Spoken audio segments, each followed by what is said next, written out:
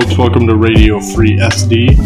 On this episode, we recorded this a couple weeks back, and we just read through an Einstein essay, and then have a little discussion about it. I'm going to link to the essay in the description in case you want to read it for yourself.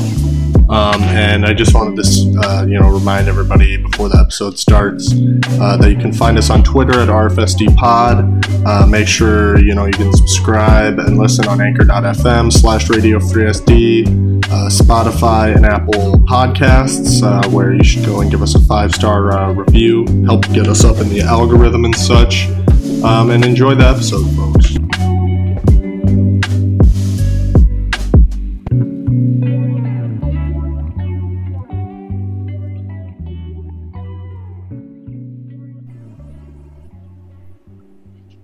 Gucci. Fuck yeah. Folks, welcome to Radio Free motherfucking South Dakota. Alright, folks? The mother effing number one left-wing podcast in South Dakota. And we're coming to you. We're coming to you live from our autonomous zone beneath the Corn Palace. And as always, it's me, John, and I'm joined by my trusty co-host, a.k.a. the sensitive gangster of South Dakota, Matt. How you doing, big hoss? I can't believe you wrote that shit. I'm doing good. I'm doing really good. How you doing, my sensitive gangster? I fucking hate you. You exhaust me. I just think that calling yourself a sensitive gangster. That's for people who listen to Drake. Yeah, I'm great. Yeah. Homie, they in a pandemic, we in a pandemic. God, dude, come on. But folks, we've got a good episode here for you today. And so for this episode, Matt and I are going to be staring directly at the picture of George H.W. Bush with a baseball and laughing at it hysterically for about 30 minutes. I love that. Man. That's a classic. Okay.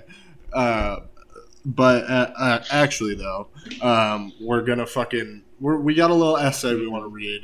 We're trying to, we like to talk our shit and talk about stupid stuff, but we also, we want to read some actual, socialist literature ideas and kind of maybe break it down a little bit for people. You know what I mean? Because we have a slightly. I don't like to, I think we could both agree we don't like to call ourselves experts or anything like that, but, I would say we probably know a little bit more than the average South Dakotan. I would say that's absolutely fair. Talking to people, people don't really know. People just think, well, so you want everyone to be exactly the same. You want everyone to be equal. They're like, no, not quite. That's not exactly what I believe. So there's... Yeah, we don't want anyone. Yeah. How can I be racist if I hate everybody equally, right? Nah, bitch. I don't care what color you are, if you're purple, brown, why is it always purple? Yellow, why is green, that they always pick purple and not like green or some shit? I don't know. Like I've met people who are so black they are purple. I've had many people say that to me in my life. I have too, man. I don't get it. We don't get it, folks. But so, you may have heard of this little fellow named Albert Einstein. Little Albert Einstein, as it would be said in German. Let's go, baby. And, Albert Einstein, obviously, big smart dude, big numbers guy, he's a big stats guy. The best of the numbers. Yes, he's so good with numbers. And, one thing that a lot of people don't really know maybe about Albert Einstein is that he was a socialist. And, he had to flee Germany because he was Jewish. He had to flee the Nazis. And, I think it's kind of interesting. He has kind of a conflicted history in a lot of ways because, he did help the U.S. build the first atomic bomb. Mm-hmm. And I think, he pretty clearly expressed a lot of regret for that. But, we're not going to do a big history on Albert Einstein today, it's about what he we did want to read this and essay about his conclusions. Yeah, it's an excellent essay for people who are laymen into socialist theory and people who are interested in how did you guys become socialists or communists? How did you come to your conclusions? And for us, it's deeply personal stuff, but none of us, neither John nor I, are as eloquent as little Steiny over here. So let's get to it. Mm-hmm. Yeah, and this was published in 1949 in the Monthly Review, which is a socialist magazine that I think is still going to this day. Yeah. And I think this was published in the very first issue of Monthly Review, and it's just a really simple piece, and I think it does a lot. So we're gonna read through it. I'll probably play some sensitive, relaxing gangsta music over it, soft kisses over the reading, and then once we're done with the reading, we're gonna have a little discussion and kind of maybe pick out parts of it and have a discussion on what was important to us, things we think could be clarified, etc. So with that, before we get into the reading, just a reminder, follow us on Twitter at RFSDpod. You can also find the show on anchor.fm/radiofreesd. The show is also on Spotify and Apple Podcasts. Make sure you get down there, give us a 5-star review on Apple Podcasts. Boost us up in the search engine, the algorithm that we all know and love. And then reminder also, make sure you listen to our episode we did last week where we interviewed the guys from Rock Hard Caucus. And it was a good time, and go listen to their show too, because it's very good. I listen to it when I'm at work. And with that, let's get into the reading.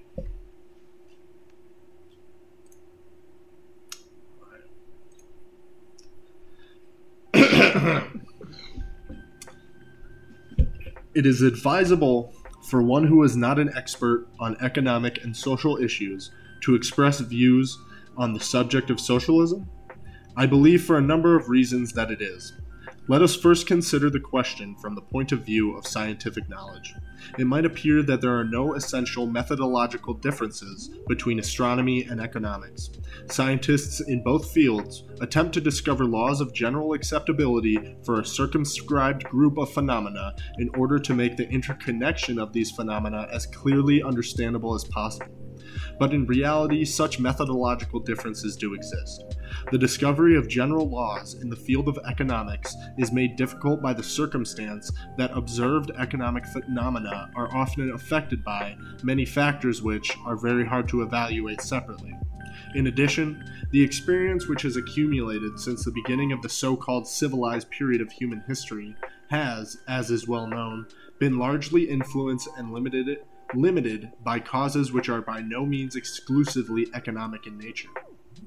For example, most of the major states of history owed their existence to conquest. The conquering peoples established themselves legally and economically as the privileged class of the conquered country. They seized for themselves a monopoly of the land ownership and appointed a priesthood from among their own ranks.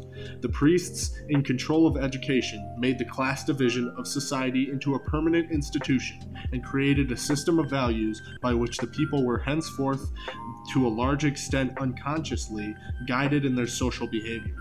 But historic tradition is, so to speak, of yesterday. Nowhere have we really overcome what Thorstein Veblen called the, quote, predatory phase of human development. The observable economic facts belong to that phase, and even such laws as we can derive from them are not applicable to other phases. Since the real purpose of socialism is precisely to overcome and advance beyond the predatory phase of human development, economic science in its present state can throw little light on the socialist society of the future. Second, socialism is directed towards a social ethical end. Science, however, cannot create ends and, even less, instill them in human beings. Science, at most, can supply the means by which to attain certain ends. But the ends themselves are conceived by personalities with lofty ethical ideals. And if these ends are not stillborn, but vital and vigorous, are adopted and carried forward by these many human beings who half unconsciously determine the slow evolution of society. For these reasons, we should be on our guard not to overestimate science and scientific methods when it is a question of human problems, and we should not assume that experts are the only ones who have a right to express themselves on questions afflicting the organization of society. Innumerable voices have been asserting for some time now that human society is passing through a crisis, that its stability has been gravely shattered. It is characteristic of such a situation that individuals feel indifferent or even hostile toward the group, small or large, to which they belong. In order to illustrate my meaning, let me record here a personal experience. I recently discussed with an intelligent and well-disposed man the threat of another war, which in my opinion would seriously endanger the existence of mankind, and I remarked that only a supernatural organization would offer protection from the danger. Thereupon my visitor, very calmly and coolly, said to me, "Why are you so deeply opposed to the disappearance of the human race?" I am sure that as little as a century ago, no one would have so lightly made a statement of this kind. It is the statement of a man who has striven in vain to attain an equilibrium within himself and has more or less lost hope of succeeding. It is the expression of a painful solitude and isolation from which so many people are suffering in these days. What is the cause? Is there a way out? It is easy to raise such questions, but difficult to answer them with any degree of assurance. I must try, however, as best I can, although I am very conscious of the fact that our feelings and strivings are often contradictory and obscure, and that they cannot be expressed in easy and simple formulas. Man is, at one and the same time, a solitary being and a social being. As a solitary being, he attempts to protect his own existence and that of those who are closest to him, to satisfy his personal desires, and to develop his innate abilities. As a social being, he seeks to gain the recognition and affection of his fellow human beings, to share in their pleasures, to comfort them in their sorrows, and to improve their conditions of life. Only the existence of these varied, frequently conflicting strivings accounts for the special character of a man, and their specific combination determines the extent to which an individual can achieve an inner equilibrium and can contribute to the well-being of society. It is quite possible that the relative strength of these two drives is, in the main, fixed by inheritance, but the personality that finally emerges is largely formed by the environment in which a man happens to find himself during his development, by the structure of the society in which he grows up, by the tradition of that society, and by its appraisal of particular types of behavior. The abstract concept of quote-unquote society means to the individual human being the sum total of his direct and indirect relations to his contemporaries and to all the people of earlier generations. The individual is able to think, feel, strive, and work by himself, but he depends so much upon society in his physical, intellectual, and emotional existence that it is impossible to think of him or to understand him outside of the framework of society. It is society which provides man with food, clothing, a home, the tools of work, language, the forms of thought, and most of the content of thought. His life is made possible through the labor and the accomplishments of the many millions, past and present, who are all hidden behind the small word society. It is evident, therefore, that the dependence of the individual upon society is a fact of nature which cannot be abolished, just as in the case of ants and bees. However, while the whole life process of ants and bees is fixed down to the smallest detail by rigid, hereditary instincts, the social pattern and interrelationships of human beings are very variable and susceptible to change. Memory, the capacity to make new combinations, the gift of oral communication have made possible developments among human beings which are not dictated by biological necessities. Such developments manifest themselves in traditions, institutions, and organizations, in literature, in scientific and engineering accomplishments, in works of art. This explains how it happens that, in a certain sense, man can influence his life through his own conduct, and that in this process conscious thinking and wanting can play a part.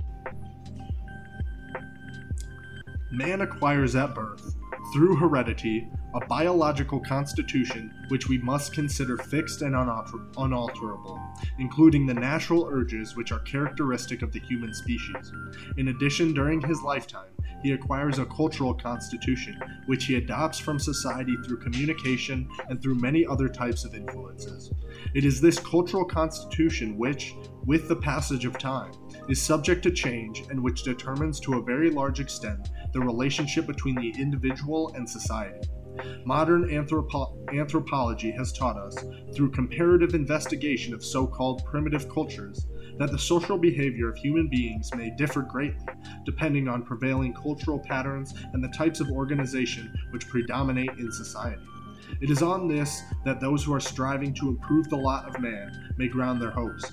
Human beings are not condemned, because of their biological constitution, to annihilate each other or to be at the mercy of a cruel, self-inflicted fate. We ask ourselves how the structure of society and the cultural attitude of man should be changed in order to make a human life as satisfying as possible. We should constantly be conscious of the fact that there are certain conditions which we are unable to modify. As mentioned before, the biological nature of man is, for all practical purposes, not subject to change. Furthermore, technological and demographic developments of the last few centuries have created conditions which are here to stay. In relatively densely settled populations with the goods which are indispensable to their continued existence, an extreme division of labor and a highly centralized productive apparatus are absolutely necessary. The time, which, looking back, seems so idyllic, is gone forever when individuals or relatively small groups can be completely self-sufficient. It is only a slight exaggeration to say that mankind constitutes even now a planetary community of production and consumption. I have now reached the point where I may indicate briefly what to me constitutes the essence of the crisis of our time. It concerns the relationship of the individual to society. The individual has become more conscious than ever of his dependence upon society. But he does not experience this dependence as a positive asset, as an organic tie, as a protective force, but rather as a threat to his natural rights, or even to his economic existence. Moreover, his position in society is such that the egotistical drives of his makeup are constantly being accentuated, while his social drives, which are by nature weaker, progressively deteriorate. All human beings, whatever their position in society, are suffering from this process of deterioration. Unknowingly prisoners of their own egotism, they feel insecure, lonely, and deprived of the naive, simple, and unsophisticated enjoyment of life. Man can find meaning in life, short and perilous as it is, only through devoting himself to society. The economic anarchy of capitalist society as it exists today is, in my opinion, the real source of the evil. We see before us a huge community of producers, the members of which are unceasingly striving to deprive each other of the fruits of their collective labor, not by force, but on the whole, in faithful compliance with the legally established rules. In this respect, it is important to realize that the means of production, that is to say, the entire productive capacity that is needed for producing consumer goods, as well as additional capital goods, may legally be, and for the most part are, the private property of individuals. For the sake of simplicity, in the discussion that follows, I shall call workers all those who do not share in the ownership of the means of production, although this does not quite correspond to the customary use of the term. The owner of the means of production is in a position to purchase the labor power of the worker. By using the means of production, the worker produces new goods which become the property of the capitalist. The essential point about this process is the relation between what the worker produces and what he is paid, both measured in terms of real value. Insofar as the labor contract is free, what the worker receives is determined not by the real value of the goods he produces, but by his minimum needs and by the capitalist's requirements for labor power in relation to the number of workers competing for jobs. It is important to understand that even in theory, the payment of the worker is not determined by the value of his product. Private capital tends to become concentrated in few hands, partly because of competition amongst the capitalists, and partly because of technological development and the increasing division of labor encourage the formation of larger units of production at the expense of smaller ones. The result of these developments is an oligarchy of private capital, the enormous power of which cannot be effectively checked even by a democratically organized political society. This is true since the members of legislative bodies are selected by political parties, largely financed or otherwise influenced by private capitalists who, for all practical purposes, separate the electorate from the legislature. The consequence is that the representatives of the people do not, in fact, sufficiently protect the interests of the underprivileged sections of the population.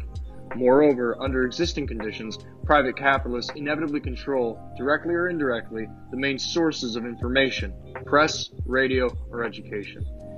It is thus extremely difficult, and indeed in most cases quite impossible, for the individual citizen to come to objective conclusions and to make an intelligent use of his or her political rights. The situation prevailing in an economy based on the private ownership of capital is thus characterized by two main principles. First, means of production, capital, are privately owned and the owners dispose of them as they see fit. Second, the labor contract is free. Of course, there is no such thing as a pure capitalist society in this sense. In particular, it should be noted that the workers, through long and bitter political struggles, have succeeded in securing a somewhat improved form of the free labor contract for certain categories of workers. But taken as a whole, the present-day economy does not differ much from pure capital. Production is carried on for profit, not for use. There is no provision that all those able and willing to work will always be in a position to find employment. An quote-unquote army of unemployed almost always exists. The worker is constantly in fear of losing his job. Since unemployed and poorly paid workers do not provide a profitable market, the production of consumers' goods is restricted, and great hardship is the consequence. Technological progress frequently results in more unemployment rather than an easing of the burden of work for all. The profit motive, in conjunction with competition amongst capitalists, is responsible for an instability in the accumulation and utilization of capital, which leads to increasingly severe depressions. Unlimited competition leads to a huge waste of labor, and to that crippling of the social consciousness of individuals, which I mentioned before. This crippling of individuals I consider the worst evil of capitalism. Our whole educational system suffers from this evil. An exaggerated competitive attitude is inculcated into the student, who is trained to worship acquisitive success as a preparation for his future career. I am convinced that there is only one way to eliminate these grave evils, namely through an establishment of a socialist economy, accompanied by an educational system which would be oriented towards social goals. In such an economy, the means of production are owned by society itself and are utilized in a planned fashion. A planned economy, which adjusts production to the needs of the community, would distribute the work to be done amongst all those able to work and would guarantee a livelihood to every man, woman, and child. The education of the individual, in addition to promoting his own innate abilities, would attempt to develop him in a sense of responsibility for his fellow men, in place of the glorification of power and success in our present society. Nevertheless, it is necessary to remember that a planned economy is not yet socialism. A planned economy as such may be accompanied by the complete enslavement of the individual. The achievement of socialism requires the solution of some extremely difficult socio-political problems. How is it possible, in view of the far-reaching centralization of political and economic power, to prevent bureaucracy from becoming all-powerful and overweening? How can the rights of the individual be protected and therewith a democratic counterweight to the power of bureaucracy be assured? Clarity about the aims and problems of socialism is of greatest significance in our age of transition. Since, under present circumstances, free and unhindered discussion of these problems has come under a powerful taboo, I consider the foundation of this magazine to be an important public service. And that's it. That's the essay. John, do you have any thoughts? I want to hear you talk on it first. You know, the one thing I really like this essay just because it's like really simple, easy, pretty easy to understand for the most part. The one thing that like is really striking about it, which I think is like kind of true of a lot of socialist or Marxist analysis or literature, is how much it still applies to today. Yeah. Like, you know, he's talking about our present society is in the midst of a crisis. That was true just as much back in 1949 as it is today. And, you know, in a lot of ways, that crisis is even worse today than it was in the, you know, in the 40s. I mean, yeah, you keep going, sorry. And then I also was... The one thing I really appreciate about this essay is about how he, in the beginning, he talks about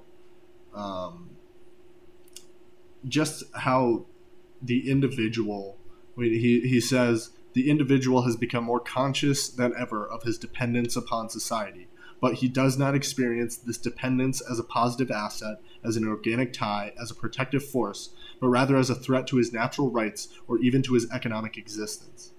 And, you know, I think that like really still applies today. You know, just like so many people, that right there is like a perfect summation of like the American idea of like government, is that like you should never want to be like assisted by the government. You hate the government, like, you know, this kind of small government, conservative bullshit. That really right there is a perfect summation of at what they believe in a certain sense, or rather, maybe not necessarily what they believe, but how it you know, gets into the workers' minds and how workers start to believe that. And that's kind of how they view it, I think. And I think it is still really important today. You know, like people always talk about how, you know, how can we reach disaffected people? And like a lot of disaffected people, they either drift to the right or they just don't give a fuck about politics. And I think, you know, one thing I think about a lot is about just like how like among young people like our age in society, like there's no like you know, there's no clubs or groups that we're all a part of. There's no shared either political or otherwise like space where we like have a sense of camaraderie and community. You know, there is no community anymore.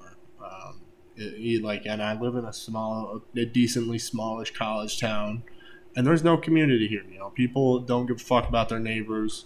They, you know, they keep to themselves. You know, you got your friends, you got your coworkers. Maybe you're in a little club or group, but there's no like arching sense of community identity. And I think that is kind of like, I think that's kind of an important thing to take from this, because like I've really always felt that way, like about Brookings, South Dakota, is that we have no community, and one way that we can, you know, bring people out of kind of their malaise and their indifference is to like have like an organization that stands for us all and that we all are a part of, and we all engage in like this shared struggle. Like I've always thought that like that's a huge reason why like so many young people our age are suicidal, or, you know, because it's an epidemic.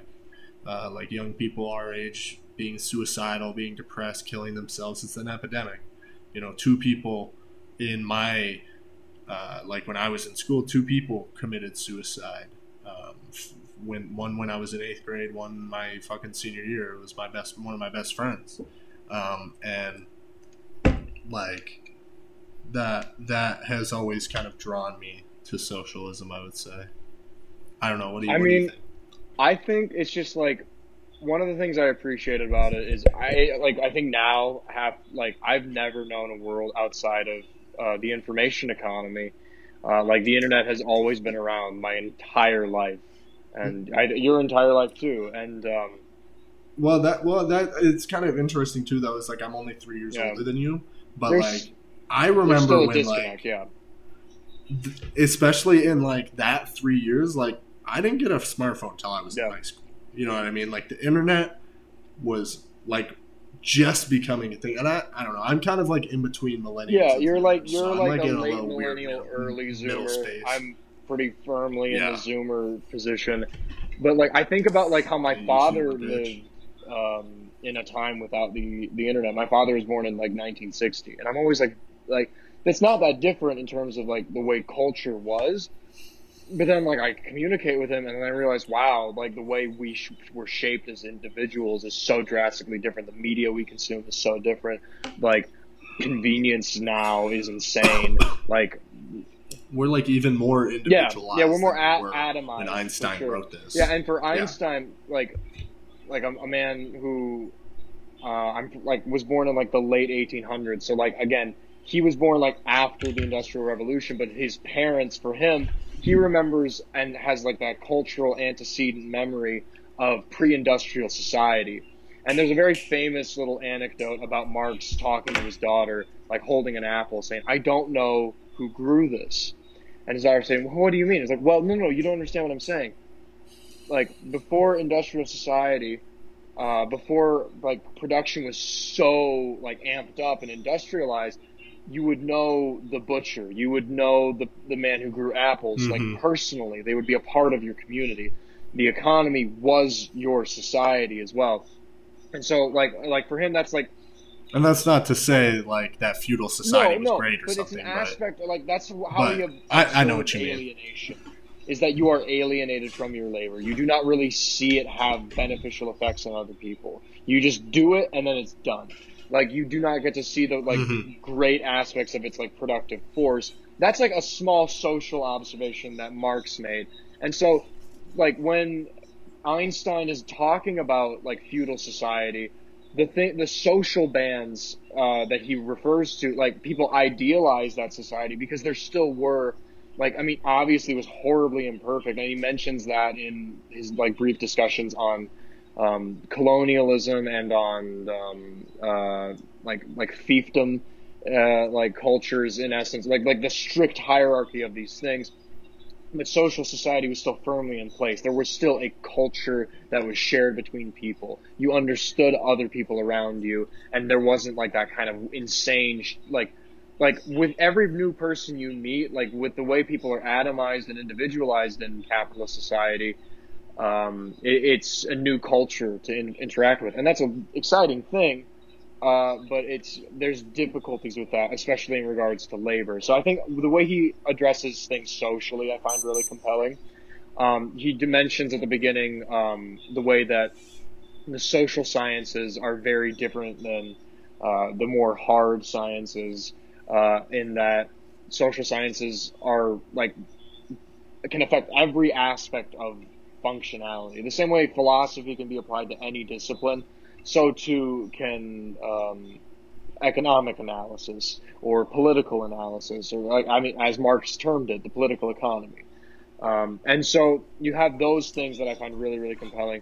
But like the thing that really stuck out to me, it was a very short portion of it, but like really just like it's been lingering in my mind, is him talking about the way people are disincentivized to learn and to become educated about the political economy because of like so many distractions and like forged propaganda machines, whether it's television, whether it's radio, whether it's newspapers. And now like all of things like culture in and of itself now is like essentially, like, and Baudrillard talks about this, simulated. You have media forming and forging politics for everyone, like making like absurd manufacturing consent and like making like micro realities for people to live in. Like that's why you have people who just completely are disengaged, and because they have their own worlds that they can function in, they have their own political education. No matter how nonsensical and incoherent it is,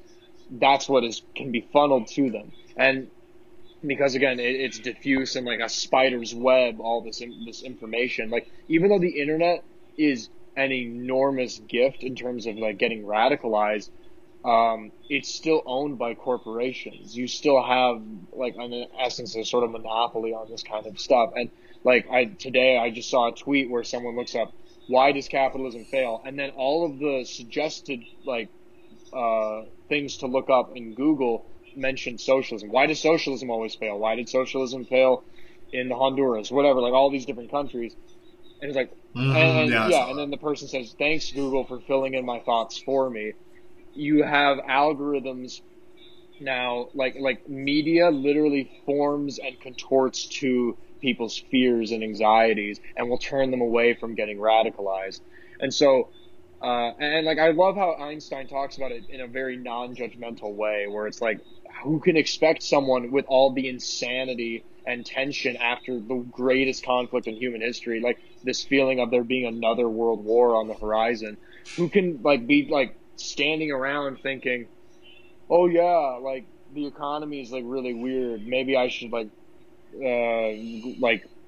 go on strike or organize, Like, people are so, like, stratified that they're not going to be thinking of things like that. And they're going to turn to pleasure.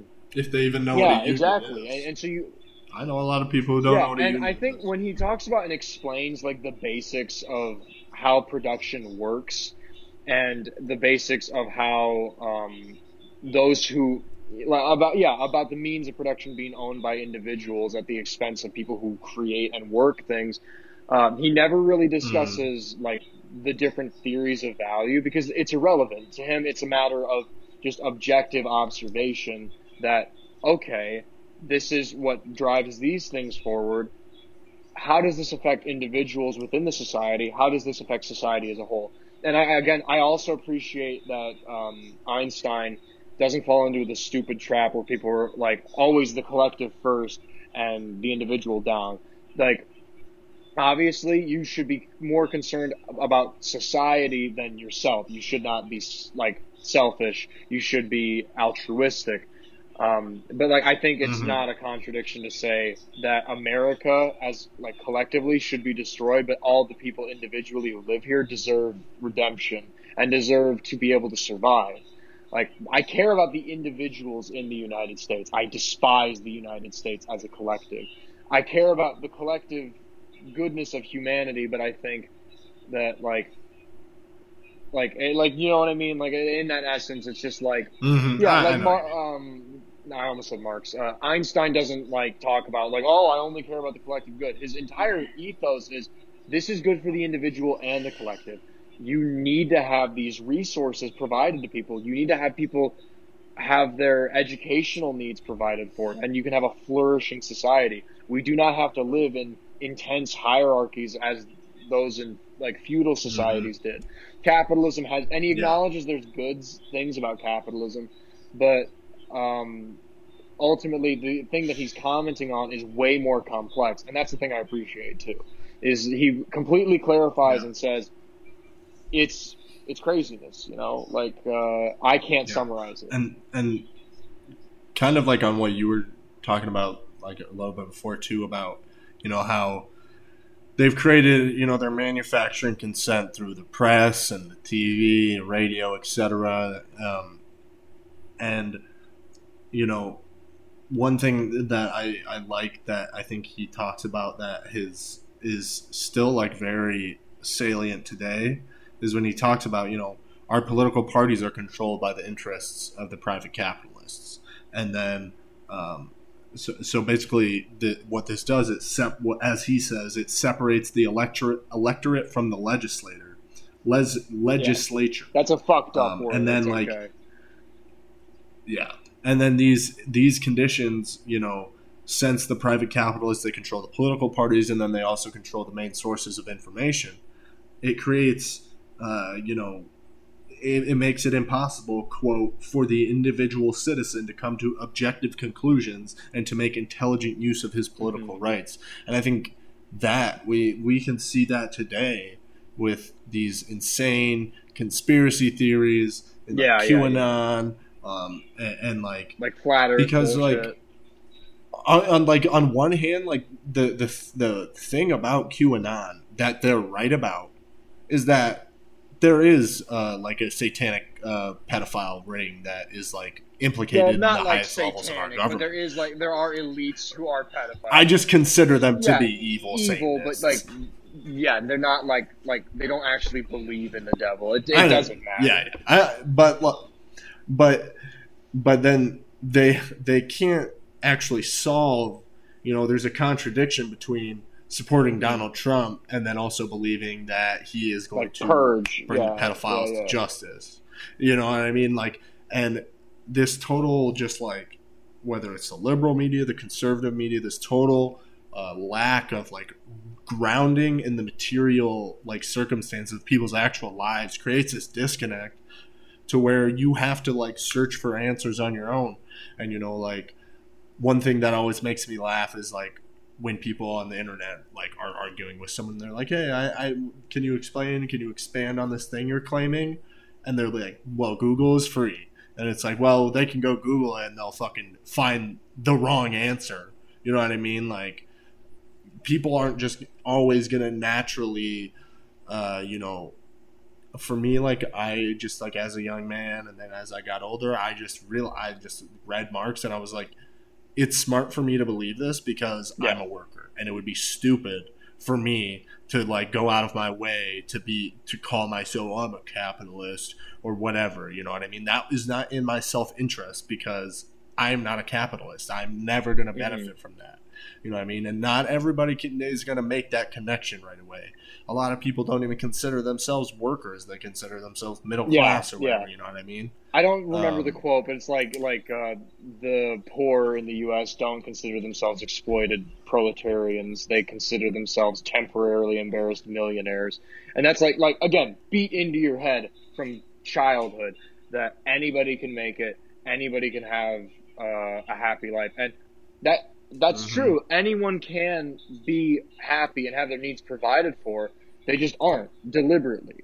And that's the thing people miss is like they think you can somehow like through enough grit and determination within capitalist systems like assemble or have class mobility. That shit went away in the 70s, and it's never been there for people of color or women. So like I like it's just like that's just a fucking myth, and then people need to let that go. Like you see it more and more and more. Like the amount of like wealth that's like owned is like all like swimming up to the like oldest demographics, and even then, like Gen Xers are not going to be able to fucking retire. Millennials are certainly never going to be able to retire. And we're fucked. John, we're toast. And we're Zoomers, we ain't even gonna. The retirement, that's not even gonna be a word by the time we're that age. Hopefully, I mean, hopefully there'll be a revolution by then. But yeah, I think this is a really great like little essay to read if you're just kind of getting into socialist theory, and we kind of want to. We like to talk our shit, like I said earlier, but we also kind of want to start to try to bring, because there are some people who like to just sit and say, like, oh, you don't need to read theory. Reading theory is fucking, that's, they think that it's classist or whatever, like, poor people can't read theory or, like, it's not accessible. It's very demeaning to say you know what? Like that. It's like... I agree. I think it's fucking offensive as hell to say that because what they're really saying is that the poor workers are too stupid to understand these things. Come on. And I just think about, you want to know what, if an illiterate peasant in fucking Russia in 1917 could understand this stuff, I think that Americans will be able to fucking to figure this out. You know what I mean? I think a lot of it is like people are propagandized, and it is very cult-like, and like it's a matter of fundamentalism. Like in the human mind, I think sometimes we disregard how much people cling to fundamental thoughts. For me, when I was like pro-capitalist or whatever, and a stupid fucking teenager, like I was just always, capitalism isn't bad, Christianity isn't bad. Like it can't be bad because my parents are Christian and capitalist. I'm Christian and capitalist, or at least I convinced myself if they are, I must be. Oh, America isn't bad. Like, just these innate base assumptions. So, like, I would get annoyed whenever people would criticize America, even if it was completely fucking valid, because my baseline fundamental brain is just thinking, this is true, that's it. Nothing else can contradict that. And then, but you stop and think about it. Like, I remember, like, the first moment I really had, like, a real eureka moment, like, that I ignored, like in a moment where I'm like, oh, and I could have followed through on it and become like a socialist or a communist, but I didn't. I was writing, I was going to do like a graduation speech, and I remember writing this whole thing, and my entire speech was about some people are not going to be successful, and that's sad, but we need to reflect on the fact that we all have the capability of being successful, and they wouldn't let me do that. They wouldn't let me put that speech out because they said it was too pessimistic. I said, well, it's true. Not everyone is going to be successful. That's just the way the system works. And they're like, well, I mean, yeah, but you shouldn't say that. And for me, that was a sad thing. It was like, oh, whatever, I get it. But instead of being like, why is it like that? I was just like, yeah, it's a fact of life. I just accepted that contradiction. And it can't be everyone can make it, and people should be fundamentally treated like fairly, and not everyone will be able to afford good meals. That's insane. But I didn't think about it because you're not meant to. It's it's such a cognitive dissonance that it's upsetting. And yeah, that like little things like that. That's the stuff that it takes. And yeah, I think this is a good place to end the episode. We're gonna try to like either every other week or maybe every other 2 weeks. We'll figure. Mm-hmm. You know what? We're very organized. That's the one thing we're known for. Is that we're very organized and like definitely. I'm John. To be straightforward with you and the audience, the listeners, I feel really good about this one. Next time we're gonna read another for the first 5 or 6 of these readings that we'll do. We're gonna do simple layman shit, lay people shit. Sorry, we want to be inclusive. I'm a they them. Give me a break. I'm non-binary, baby. Let's get to it. Let's be more inclusive. That's one thing I noticed about this. The sensitive non-binary. Yeah, the sensitive non-binary gangster. I noticed in the essay too, and this is also a German thing, but Einstein constantly was talking like a man is not like he sounded like fucking Andrew Ryan. Like, is a man not entitled to the sweat of his brow? I found that I enjoyed that. That was fun. But yeah, sorry, I got tangential there for a moment. Our next one will either be a Lenin text or an Engels text. It'll be another short one, but just give you guys some basics on Marxist theory, and we'll just get into it, baby. Let's go. Yeah, absolutely. And, thanks for listening to the show. Follow us on Twitter at RFSDpod. Give us money at anchor.fm/radiofreesd. And there's a little support button. Help me pay my rent. Help John pay his rent, and me as well, inevitably. That's going to happen soon. And then, we have a Patreon page that we just haven't done anything with. We'll start putting stuff up there eventually. But thank you, people, sincerely for listening. Stay safe out there. Wear a mask. And have a Solidarity good night, folks. forever.